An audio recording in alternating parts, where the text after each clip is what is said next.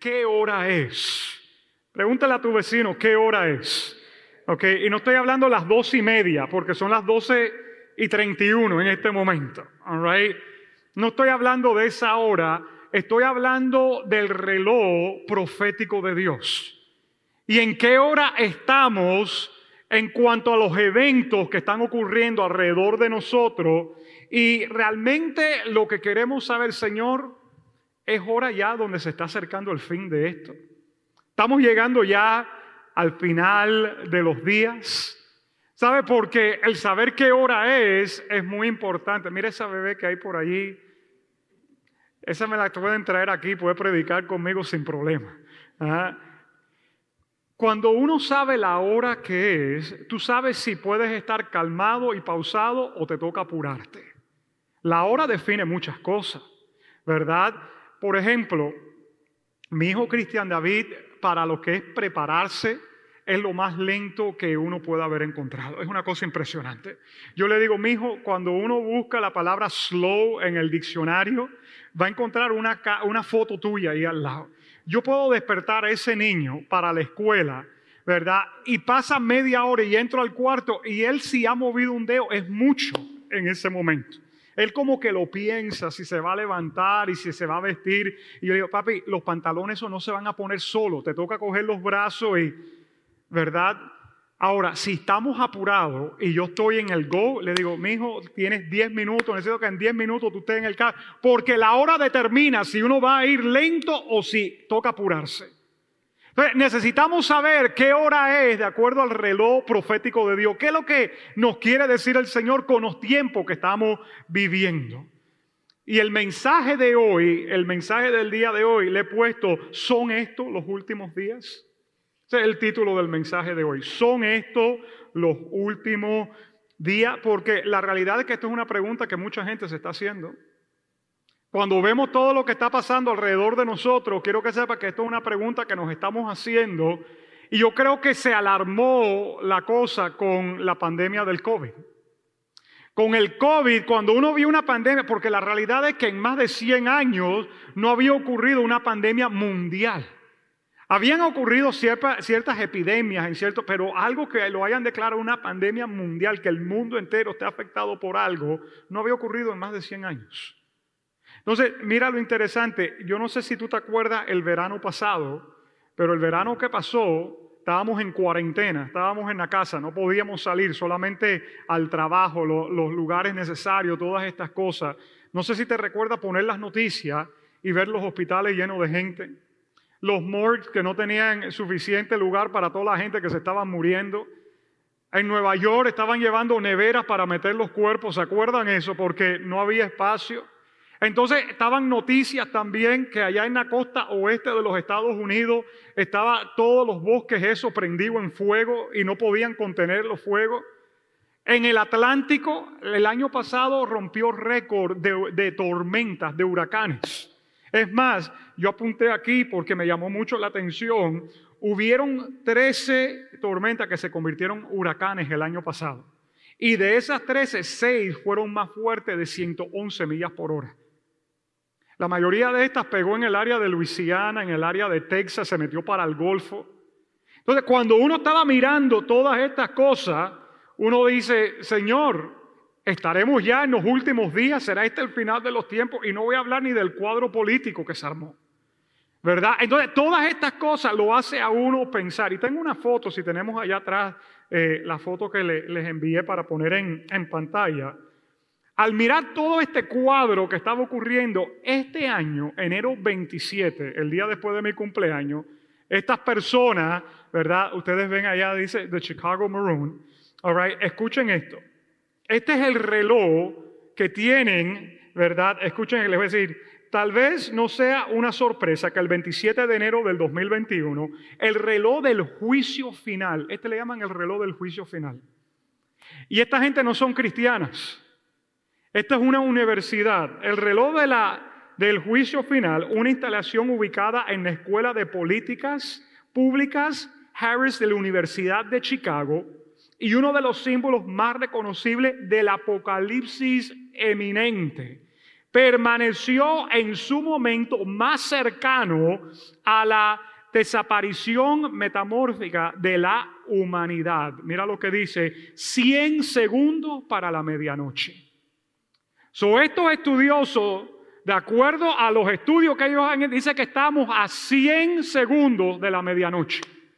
¿Qué significa? Que para ellos ya se está acabando todo esto. ¿Y esta gente no son cristianas? Ni siguen las enseñanzas que tú y yo seguimos. Entonces, al escuchar todo esto, yo digo, bueno, ¿y qué es lo que la Biblia habla de esto? ¿Qué es lo que la Biblia dice acerca de este tema? Bueno, te quiero decir varias cifras que considero que son importantes. 1 de cada 30 versículos en la Biblia hablan del regreso de Cristo o de los últimos tiempos. 1 de cada 30 versículos. Más de 300 referencias del Nuevo Testamento son sobre el regreso de Cristo o de los últimos tiempos. Y 23 de los 27 libros del Nuevo Testamento hablan acerca de los últimos tiempos. Aún los discípulos de Jesús se le acercaron a Él y le preguntaron a Él, Señor, ¿estamos viviendo los últimos días? Y yo quiero que tú me acompañes en tu Biblia a Mateo 24. Ustedes que están en casa, si me pueden acompañar allí. Mateo 24. Vamos a mirar el versículo 3.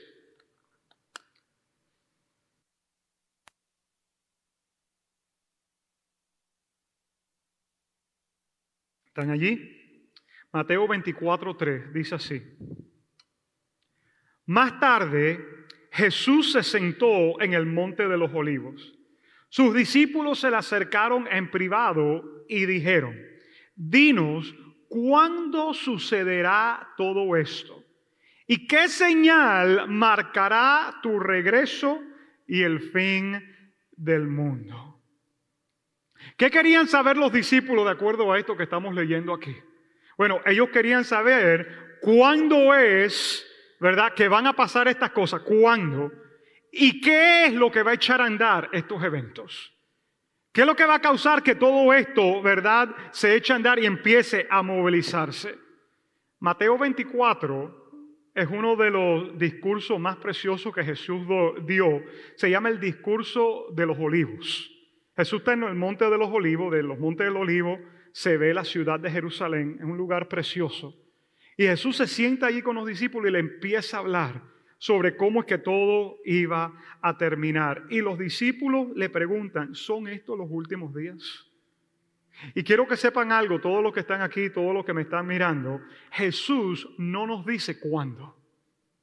Quiero que eso quede claro en el corazón de cada uno de los que estamos aquí. Jesús no nos dice cuándo. Estamos en los últimos días. ¿Sabe cuál es la respuesta? No sé, pudiera ser. Pastor, pero como que no nos estás ayudando mucho con esto. Pudiera ser. Pero sí hay varias cosas que considero que son interesantes. Por ejemplo, le dije que hay 23 libros en el Nuevo Testamento que hablan de los últimos tiempos y hablan de señales. Quiero que sepan, todas las señales que hablan esos 23 libros ya se han cumplido ya. Entonces, al mirar esto, ¿qué es lo que me dice a mí?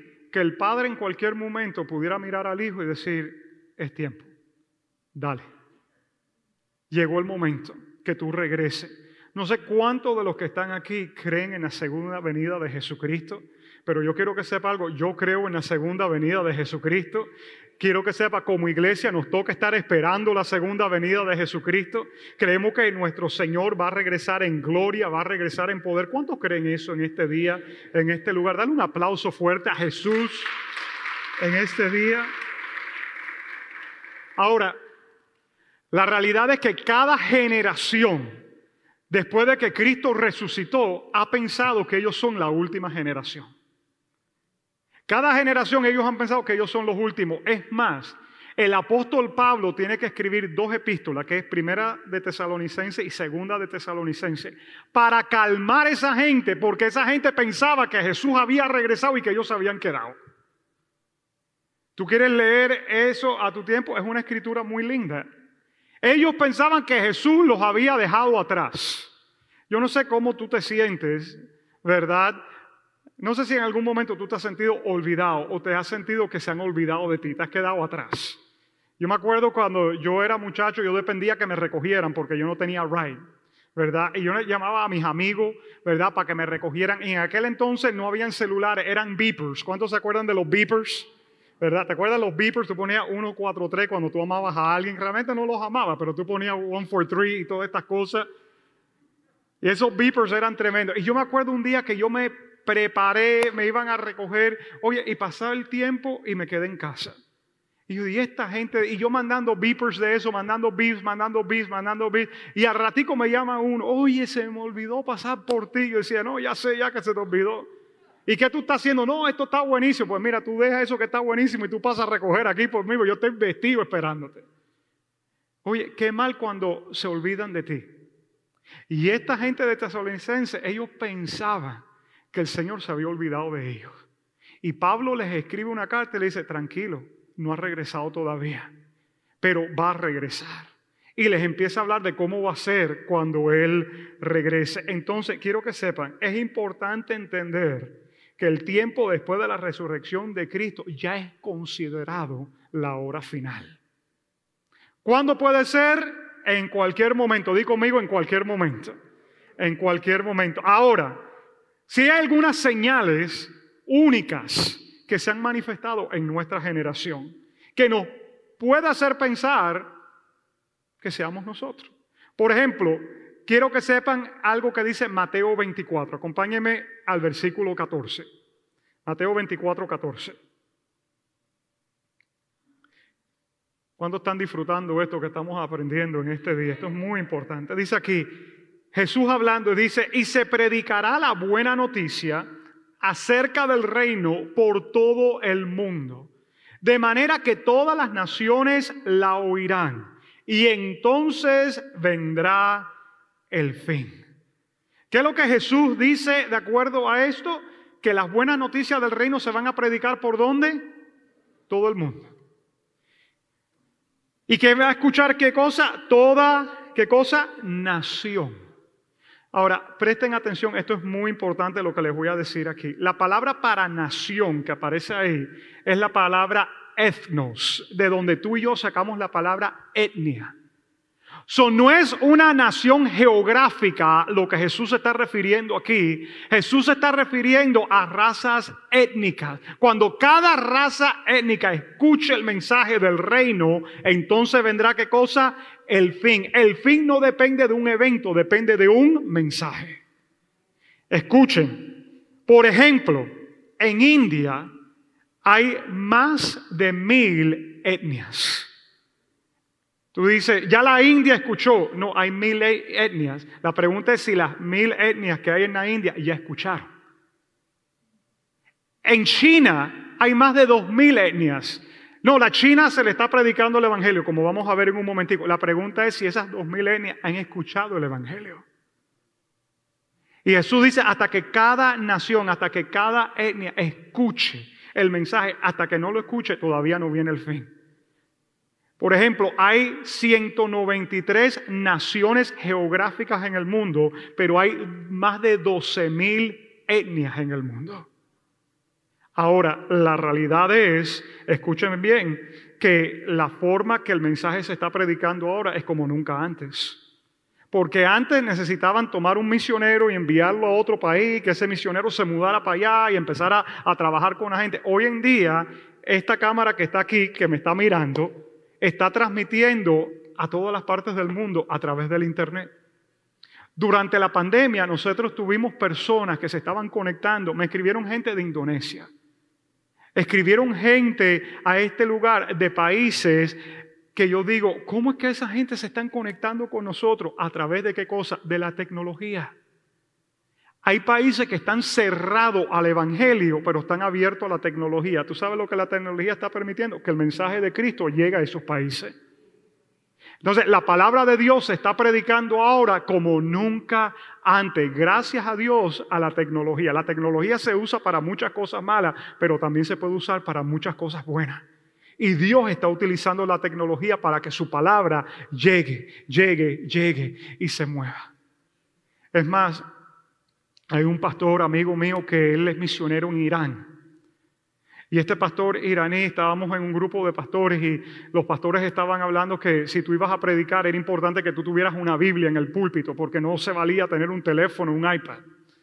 Entonces yo no voy a entrar en el tema que si tengo que estar aquí arriba con una Biblia, un iPad o no, pero el misionero dijo lo siguiente: yo quiero hablar a favor de la tecnología. Dice, en Irán, ¿verdad?, es ilegal tener una Biblia. Si te encuentras con una Biblia puedes ir preso o hasta te pueden matar. Pero tú sabes cómo es que está llegando el mensaje a Irán, porque las personas están descargando la Biblia en su teléfono. Y nadie sabe lo que ellos tienen en el teléfono, y en el teléfono tienen la palabra de Dios. ¿Me están escuchando?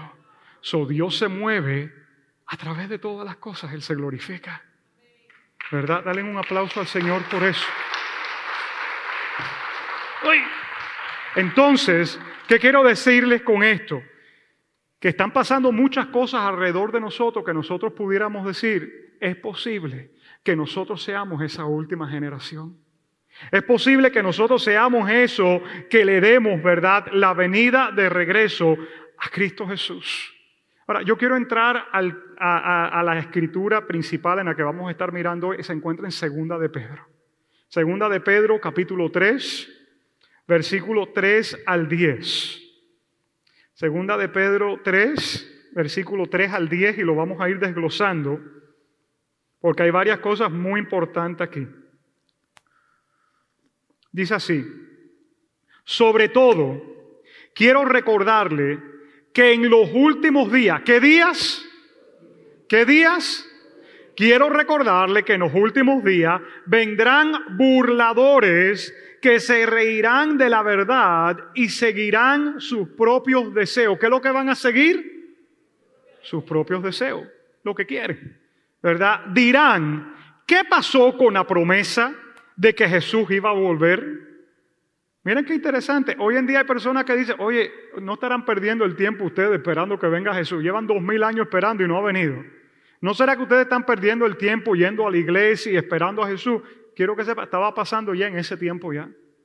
Personas en ese tiempo ya estaban diciendo, ¿qué pasó con la promesa de que Jesús iba a volver? Desde tiempos antes de nuestros antepasados, el mundo sigue igual que al principio de la creación. Deliberadamente olvidan que Dios hizo los cielos al ordenarlo con una sola palabra y sacó la tierra de las aguas y la rodeó con agua.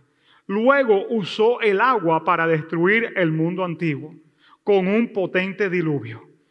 Por esa misma palabra, los cielos y la tierra que ahora existen han sido reservados para el fuego. Están guardados para el día del juicio, cuando será destruida la gente que vive sin Dios. Eso es fuerte lo que está diciendo esto aquí. Primero la tierra fue destruida por el agua, ahora va a ser destruida ¿por qué? Por el fuego. Y con todos los armamentos nucleares que hay en este mundo, esto puede irse en llamas en un momentico. Quiero que sepan eso. Pero mira el versículo 8 lo que dice. Sin embargo, queridos amigos, hay algo que no deben olvidar. Para el Señor, un día es como 1000 años y 1000 años son como un... Ok, vamos a parar un momentico ahí. ¿Qué significa esto? Que para el Señor un día son como 1000 años y 1000 años como un día. Recuerden que Dios existe fuera del tiempo. Y tú y yo estamos, ¿qué cosa? En el tiempo. Ahora, hay unos estudiosos judíos, unos eruditos judíos que han estado estudiando este tema y me pareció algo significante, por eso les quiero compartir esto. Ellos dicen que la tierra va a durar 7 días. Pastor, ¿cómo va a durar 7 días si ya esto ha estado aquí miles de años? Ellos dicen que cada día representa 1000 años. Entonces, miren esta matemática. All right. De Adán a Jesús hay 4000 años. De Jesús a nosotros, ¿cuántos años han pasado? 2000 años. ¿Cuánto va? 4000 y 2000. ¿Cuántos van ahí? 6000. Ellos dicen que dura 7 días y que cada día son 1000 años. Nuevamente, esto es su estudio. Entonces, si de Jesús para acá han pasado 2000, 4000 antes, estamos en el año 6000 y todo se acaba en el año 7, En otras palabras, ¿cuánto nos falta todavía?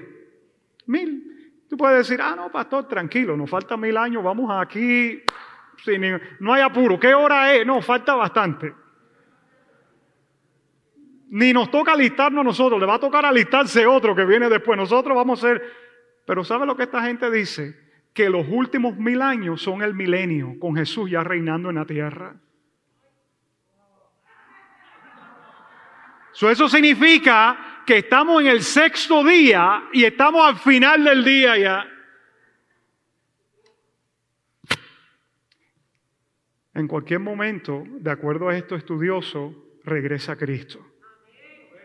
¿Ok? Esto no es para motivo de asustarlo. Quiero que sepa, el día que regrese Cristo, yo voy a ser el hombre más feliz en esta tierra. Quiero que sepa, porque yo he estado esperando el momento de que mis ojos puedan ver a mi Salvador. Amén. ¿Estamos en las últimas horas? No lo sé. ¿Estamos en los últimos días? No lo sé. Pero mira lo que dice el versículo 9 y 10 de esto de Pedro que estamos leyendo. En realidad, no es que el Señor sea lento para cumplir su promesa, como algunos piensan. Al contrario, es paciente por amor a ustedes. No quiere que nadie sea destruido. Quiere que todos se arrepientan. ¿Por qué es que el Señor se ha demorado?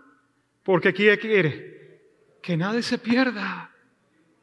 Quiere que todos puedan venir al arrepentimiento. Dios está dando tiempo todavía. Hay gente que falta ser parte de la familia. Y Dios dice, hasta que el último no entre, yo voy a aguantar este asunto. Oye, qué maravilloso es nuestro Dios. Pero el día del Señor, dice así, llegará tan inesperadamente como un ladrón. ¿Cómo llega el ladrón? ¿Cuántos están en la casa esperando que llegue el ladrón? Nadie, pues uno nunca sabe cuándo es que viene el ladrón. Y dice que el día del Señor viene como un ladrón. Entonces los cielos desaparecerán con un terrible estruendo y los mismos elementos se consumirán en el fuego y la tierra con todo lo que hay en ella quedarán sometida al juicio. Así que no vamos a saber la respuesta al cuándo se termina todo esto, pero sí podemos sacar varias cosas de esto que Pedro escribió aquí. Cosas prácticas para ti y para mí en el día de hoy. Número 1, escribe esto, muy importante. La gente estará distraída con su vida. Si podemos ver de algo que está escribiendo Pedro aquí, es que la gente va a estar distraída completamente. ¿Tú has visto la gente como andan manejando distraídos? Espero que tú no seas uno de los distraídos que se pone a manejar al frente mío, porque yo ando yo siempre ando apurado. Y cada rato se me quedan dormidas la gente al frente. ¿Y sabes por qué se me quedan dormidos la mayoría de las veces? Porque están mirando el teléfono. Y la luz verde, y ellos ahí tranquilos. Y yo tengo que llegar a un lugar, tengo que llegar al otro lugar. La gente anda distraída. La Biblia dice que así van a estar la gente antes del regreso de Cristo. Van a estar distraídos. Siguiendo sus propios deseos, dice Pedro allí.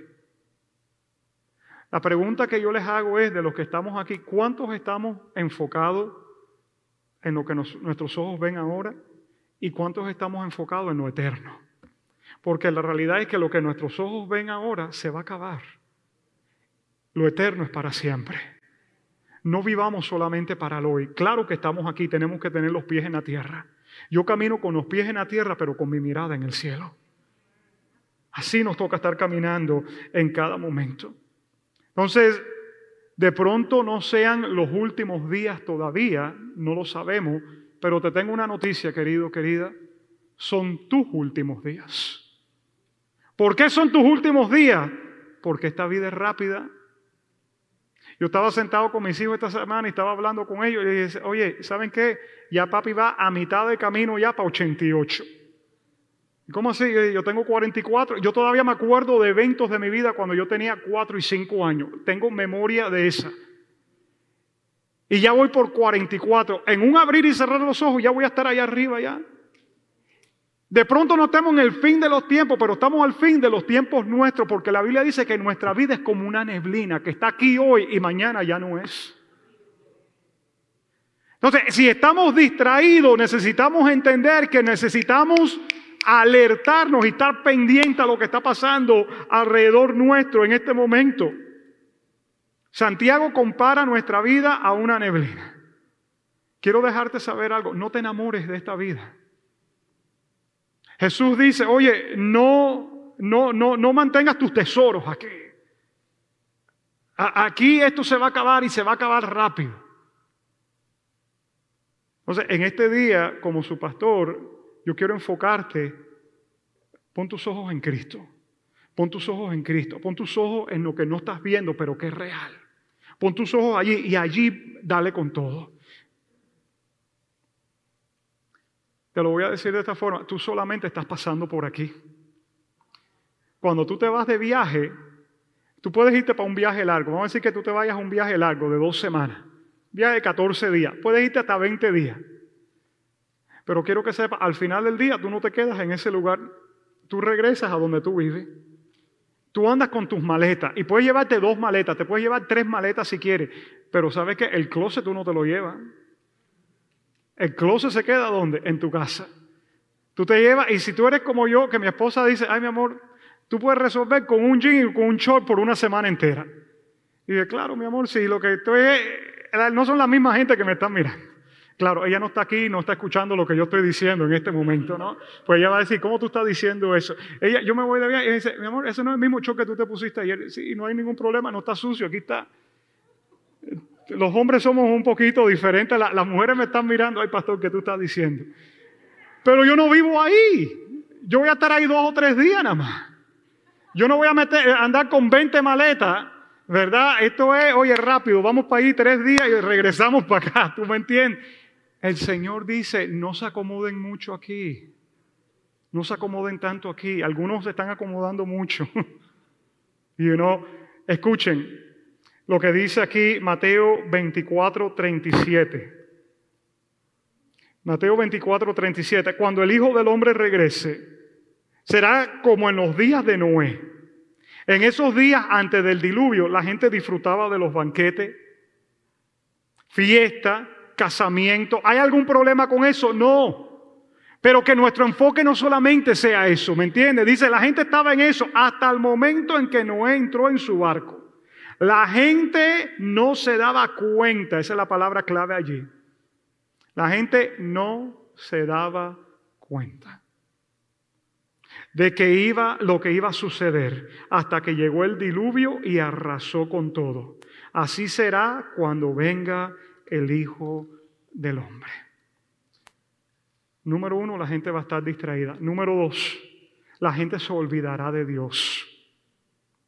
Y eso lo estamos viendo.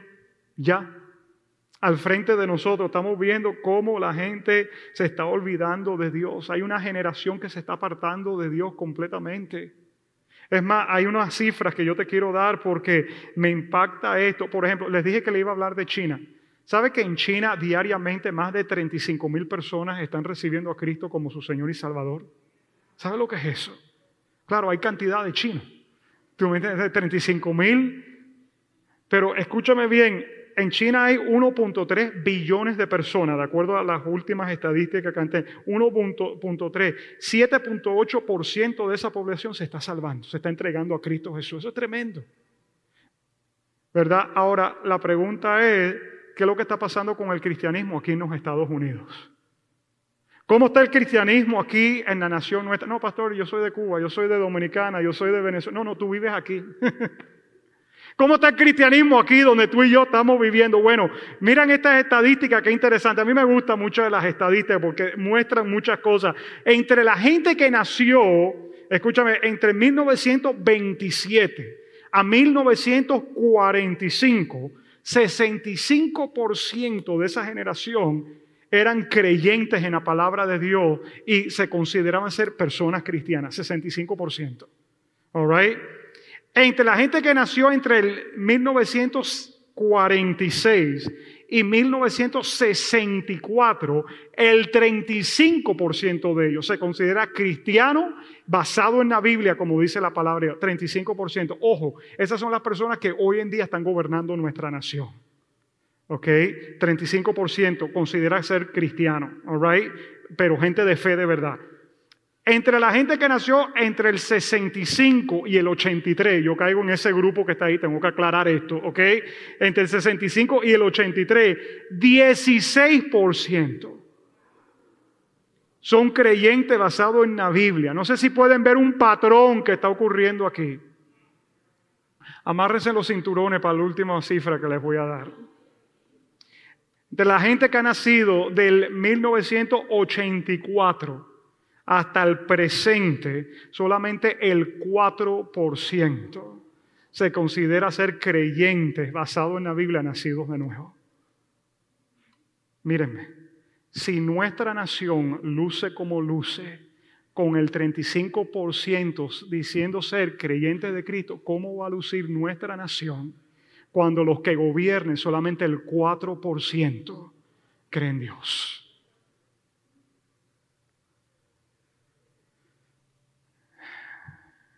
Por eso, hermanos, quiero dejarles saber en esta iglesia lo que es el valor de mentalidad generacional es tan importante. El trabajo que hacemos con nuestros niños, el trabajo que hacemos con los jóvenes, el trabajo que hacemos con la escuela. Yo veo a Pastor Espy, veo a Gerald, veo a Tita, hay diferentes maestros que están. El trabajo que ustedes hacen es tan importante y tan valioso. Porque este es el momento de trabajar en la vida de los niños y los jóvenes para que ellos puedan entender. Ellos son los que van a estar en esos puestos de gobierno, en esos puestos de autoridad. Oren por ellos porque la batalla que van a tener es una batalla feroz.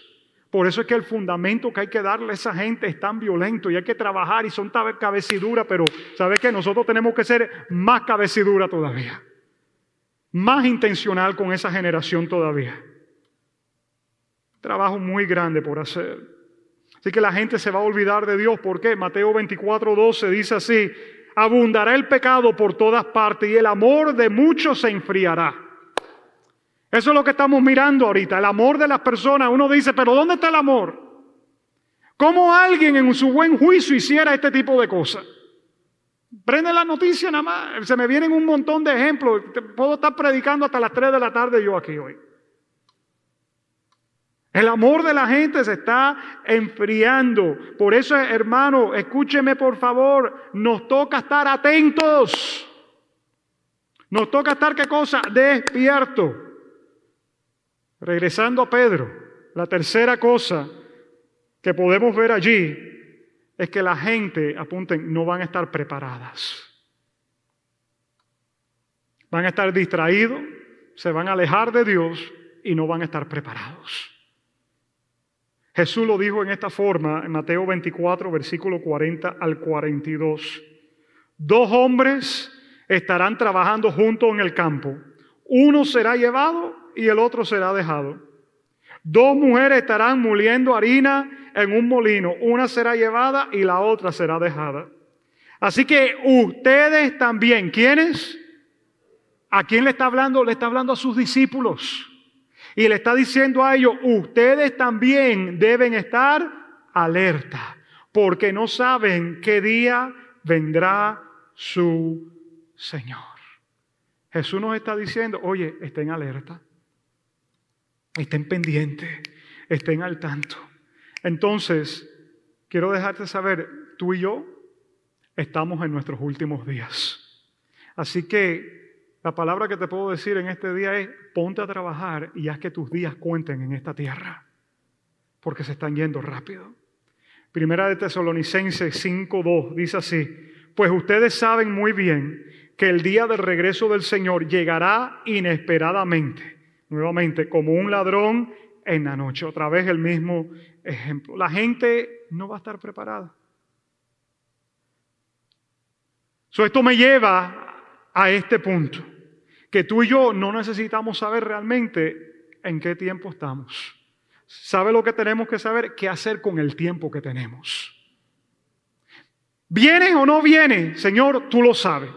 Pero yo sí sé lo que voy a hacer con el tiempo que tengo. Porque no tengo mucho y yo quiero que el tiempo que yo tenga, oye, yo quiero tener un enfoque laser, que no se me escape nada de lo que tú quieras hacer con mi vida. Mira lo que dice Primera de Crónicas, capítulo 12, versículo 32. Dice, de la tribu de Isaacar, Isaacar era una de las 12 tribus de Israel, habían 200 jefes junto a sus parientes. ¿Ok? ¿Cuántos jefes? 200. ¿Junto a quién? Pueden haber habido 5,000 personas si eran hispanos. ¿Tú me entiendes? Pues 200 mató el primo, el tío y la hermana y, 200 hombres y sus parientes. Dice aquí esto, todos estos hombres entendían las señales de los tiempos y sabían cuál era el mejor camino para Israel. ¿Qué es lo que eran? Entendidos en los tiempos. Lo más importante, queridos, es saber qué vamos a hacer con el tiempo que tenemos aquí ahora. ¿Qué vamos a hacer con el tiempo que nosotros tenemos? Worship team, you guys can come up. La Biblia no nos dice si estamos en los últimos días, pero sí nos dice cómo debe lucir nuestra vida, porque nosotros estamos en nuestros últimos días. Y nos dice cómo debe lucir nuestra vida. Y quiero concluir en 1 de Pedro 4. Quiero leerte un par de versículos de aquí porque quiero darte unos puntos que tú te lleves para la casa de cómo tu vida debe lucir, ya que estamos en nuestros últimos días. 1 de Pedro 4:7 dice, se acerca el fin de todas las cosas. ¿Qué se acerca? El fin de todas las cosas. Y a partir de ahí nos da 4, por tanto. Ya que se acerca el fin de todas las cosas, por tanto, hagan estas 4 cosas. Número 1, dice aquí que debemos tener la mente despejada. Así que para orar bien, manténganse sobrio y con la mente despejada. El punto número 1, ¿qué debo hacer ya que son mis últimos días? Debo pensar claramente. Debo tener mi mente despejada. Dice aquí, ¿para hacer qué cosa? Para poder orar.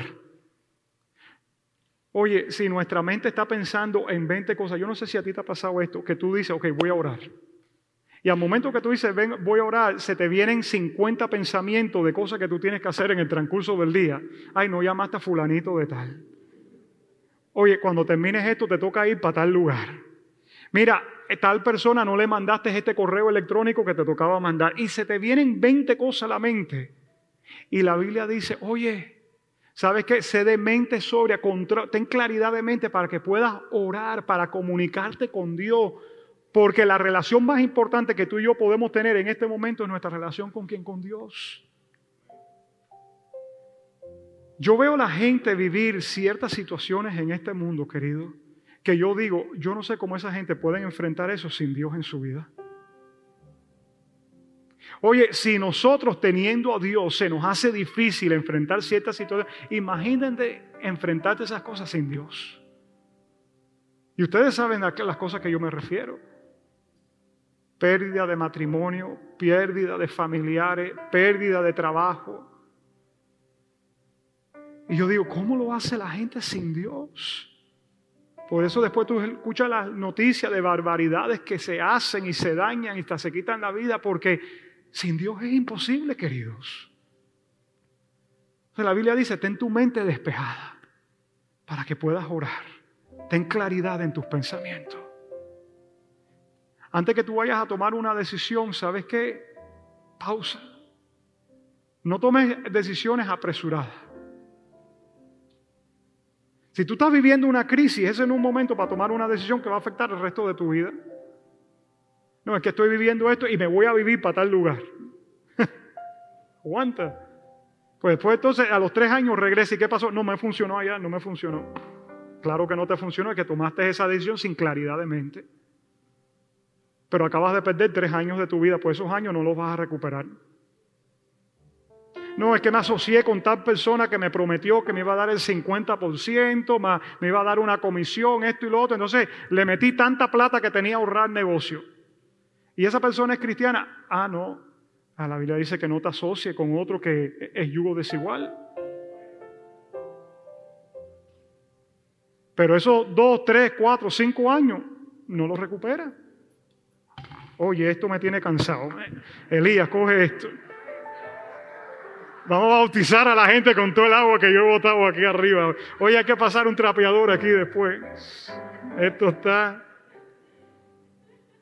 Debo pensar claramente. Número 2, debo enfocarme en las relaciones. Mira lo que dice el versículo 8 y 9.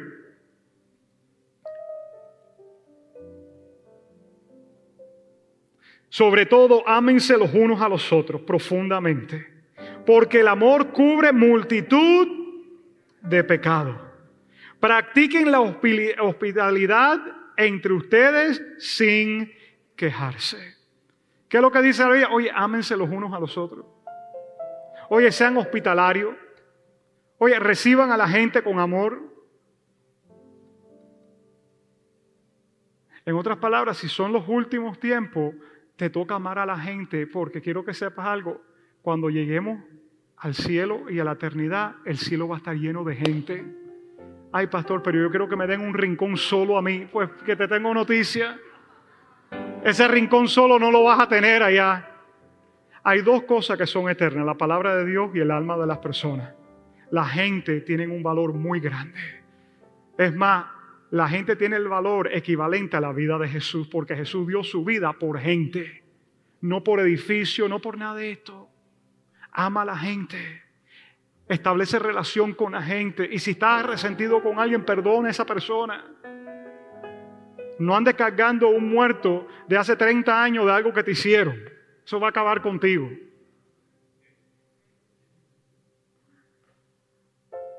Tengo que decir las cosas claras, querido, porque algunas veces estas son las cosas que no nos dejan avanzar.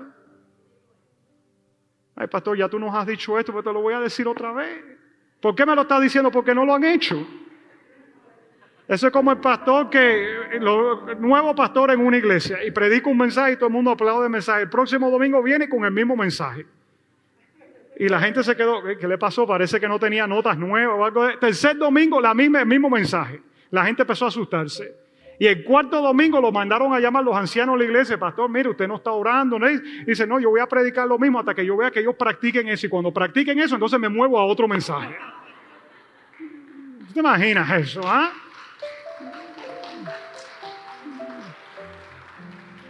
Ya se nos resolvió la vida. Vamos a predicar lo mismo el domingo que viene. Cristo viene pronto. No.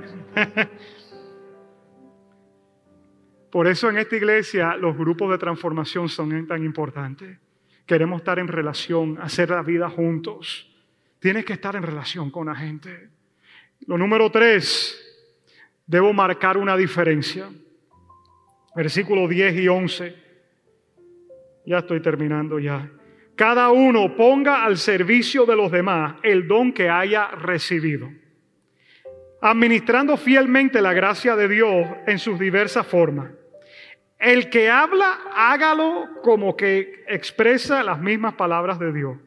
El que presta un servicio, hágalo como que tiene el poder de Dios. Así Dios será en todo alabado por medio de Jesucristo, a quien sea la gloria, el poder por los siglos de los siglos. Amén. Quiero dejarte saber, cada uno de los que estamos aquí tenemos un don, un talento, una habilidad única que Dios te ha dado a ti. Es tu responsabilidad y es mi responsabilidad descubrir cuáles son esos dones, cuál es ese talento, hermano, y poner ese don y ese talento al servicio de Dios para que juntos podamos marcar una diferencia en esta vida. Te acabo de resumir la visión de esta casa y del growth track y de todo lo que nosotros hacemos aquí. Por eso cuando yo me paro aquí y te digo, oye querido, haz el growth track. No has hecho el growth track, haz el growth track. ¿Qué es el growth track? La vía de crecimiento para que aprenda cuál es el propósito tuyo, cuál es el depósito que Dios te ha dado. ¿Tú crees que yo estoy aburrido y no tengo que hablarte? ¿O será que yo quiero que tú puedas descubrir el propósito de Dios con tu vida para que tú hagas eso en este mundo? Porque hasta que tú no lo hagas, hermano, estamos cojos. Hay algo único que tú traes a este mundo. Nadie lo tiene.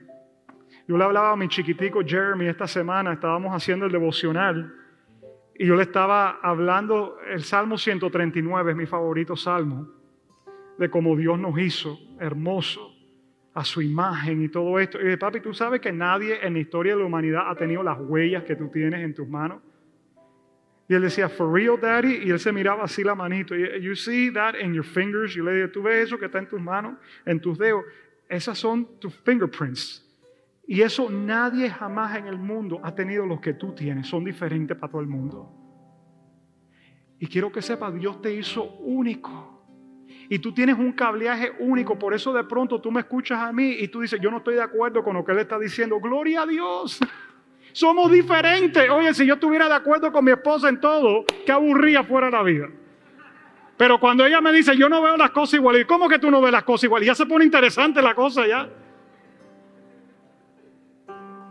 Y así es el cuerpo de Cristo, diverso, diferente. Gloria a Dios por las diferencias, pero eso es para que marquemos una diferencia juntos. Hermano, te necesito. Te necesitamos. El Señor te necesita. El pastor te necesita. Por eso yo te pido, regálame 4 fines de semana a tu Growth Track. Primer domingo del mes, paso 1. Segundo, paso, hazlo. Y únete a un equipo. Ay, pastor, pero yo no sé si me van a maltratar y de pronto no me entienden y no me gusta la gente. Estás como Moisés, que el Señor se frustró con Moisés. ¿Tú sabes eso? Moisés dice, yo no sé hablar. Y estaba dándole y el Señor le dice, oye, ¿quién hizo la boca, chico? No le dijo así, pero... Ya, Dios se encendió con Moisés. Le dijo, ¿quién hizo la boca? Entonces, todos podemos tener 1000 excusas en este lugar. Y el Señor te dice, en tu debilidad yo me perfecciono. Dame tu debilidad, yo la voy a usar. Y es posible que tú estés aquí el día de hoy y tú digas y tú escuches todas estas cosas que estoy hablándote a ti. Y tú digas, ay, pastor, yo no sé. Mira, ya yo estoy esperando que venga Cristo y me lleve, yo no quiero hacer nada, yo estoy cansado. De pronto te hirieron, de pronto te afectaron, de pronto tu corazón se ha ido enfriando el amor del Señor. Yo no sé lo que puede hacer, pero Dios sí sabe. Y Dios puede trabajar contigo. El fin de los tiempos, yo no sé si estamos ahí, pero el tuyo y el mío se está acercando cada día. Ya las rodillas a mí me suenan cuando juego baloncesto ya. Antes yo no tenía que estirarme, ahora estoy como en White Man Can Jump, como Woody Harrelson, estirándose y todo para jugar. Porque el tiempo mío sí se está acabando. Yo quiero pedir que tú cierres tus ojos ahí donde tú estás. Y toma un momentico, tú con el Espíritu Santo. Y esta parte del servicio a mí me encanta. Pregúntale al Espíritu Santo, ¿qué te está diciendo con esto que tú estás escuchando hoy? Y deja que Él tome esto y lo personalice a ti. ¿Qué te está diciendo el Espíritu Santo en este momento? ¿Qué quiere Él que tú hagas con esto que estás escuchando? Y deja que Él hable a tu corazón. Deja que Él hable ahí. No te va a gritar. It's going to be soft, pero te va a hablar. Construiré mi vida en tu amor. Ahí estoy seguro. Mi confianza está en ti, Señor, y no seré movido. Construiré mi vida en tu amor.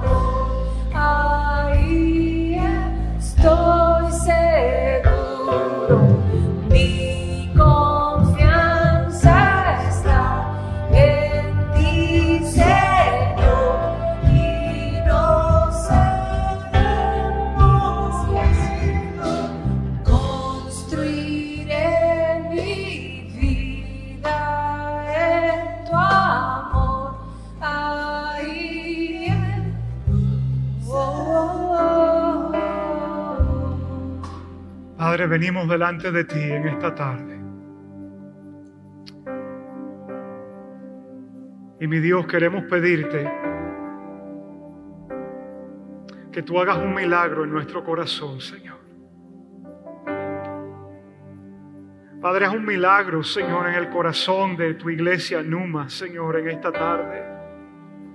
Porque necesitamos de ti, oh Dios. Y Padre, en este día, Señor, al escuchar este mensaje, Señor, acerca del tiempo que estamos viviendo y tratando de contestar la pregunta si estamos en el fin del mundo, ¿no? La realidad que sí tenemos, Señor, es que nuestros días están siendo acortados cada vez más. Cada vez más, Señor, la semana se termina más rápido, cada vez más la noche llega más rápido. Los días están pasando, los años están pasando. Y yo quiero pedirte, Señor, que nuestra vida pueda contar para la eternidad. Yo te pido por cada uno de mis hermanos que están aquí o que están mirando por esa cámara. Y Señor, cualquier situación que haya en su vida personal, cualquier situación que haya en su corazón, que esté estorbando el propósito que tú tienes con ellos, yo te pido que tú la remuevas, Padre. Padre, si es un dolor, Señor, si es un fracaso, Señor, si es algo que le dijeron, que les marcó, cualquier cosa que no está permitiendo que ellos puedan avanzar. Padre, yo declaro que hay sanidad tuya que viene. Sanidad tuya que viene como un bálsamo, Señor, a sus vidas. Quita todo dolor, angustia, frustración, depresión, resentimiento. Quita toda cosa, Señor, que no permita que caminemos lo que ya tú has preparado para cada uno de nosotros. Padre, si alguno tiene que perdonar, yo declaro que tú le das la fuerza en este día para poder declarar palabras de perdón y soltar a cualquier que le haya ofendido, para que ellos puedan avanzar, Señor, en su caminar. Y que juntos, Padre Santo, podamos marcar una diferencia en este mundo que tanto necesita de tu amor y de tu realidad. Ahí donde estás, levanta tus manos un momentico y dile: Señor, úsame. Cuenta conmigo, Señor, para lo que tú quieras hacer en este tiempo a través de mi vida. Hoy yo me pongo en tus manos. Yo soy una vasija y tú eres el alfarero. Fórmame. Quita cualquier asperez que haya en mí para que yo pueda hacer todo aquello para lo cual me diseñaste. Yo te doy gracias, Jesús. Y así mismo, con tus ojos cerrados, que nadie se mueva en este lugar. Ustedes que están en casa, yo quiero dirigirme a cada uno en este momento. Si hay alguien en esta mañana que me dice: pastor, yo quisiera tener una relación con Dios, pero no sé ni cómo hacerla. No sé ni si Dios me aceptaría a mí. Yo he hecho tantas cosas, yo me siento tan lejos de Dios. Si ese eres tú en este día, yo quiero decirte que la Biblia dice que hay perdón para tus pecados y mis pecados en Cristo Jesús. La Biblia dice que Dios te amó a ti y a mí de tal manera que entregó a su único Hijo, para que todo aquel que en Él crea no se pierda, sino que tenga vida eterna. Y si hoy ahí donde tú estás, tú invitas a Jesús a tu corazón y lo recibes a Él como tu Señor y Salvador, la Biblia dice que tú eres hecho una nueva criatura y recibes la vida eterna. Recibes perdón y el Espíritu Santo de Dios viene a vivir en tu corazón. Y si hoy tú me dices: pastor, yo quiero tomar esa decisión, ¿qué es lo que tengo que hacer? Ahí, simplemente donde estás, yo quiero dirigirte en una oración. Y yo quiero que tú repitas esta oración conmigo. Si estás en la sala de tu casa, en tu cuarto, estás manejando o estás aquí en este auditorio, yo quiero que tú repitas esta palabra conmigo. Señor Jesús, hoy yo te recibo a ti como mi Señor y mi Salvador. Te pido perdón por todos mis pecados. Hoy yo me declaro un hijo o una hija de Dios, no por mis propias fuerzas ni mérito, sino por lo que tú hiciste en la cruz por mí. Ahora, Jesús, te pido que me tomes de la mano y me lleves a una relación con mi Padre Celestial. Quiero conocerle a Él. Y lléname con tu Espíritu Santo para vivir el propósito que tienes con mi vida.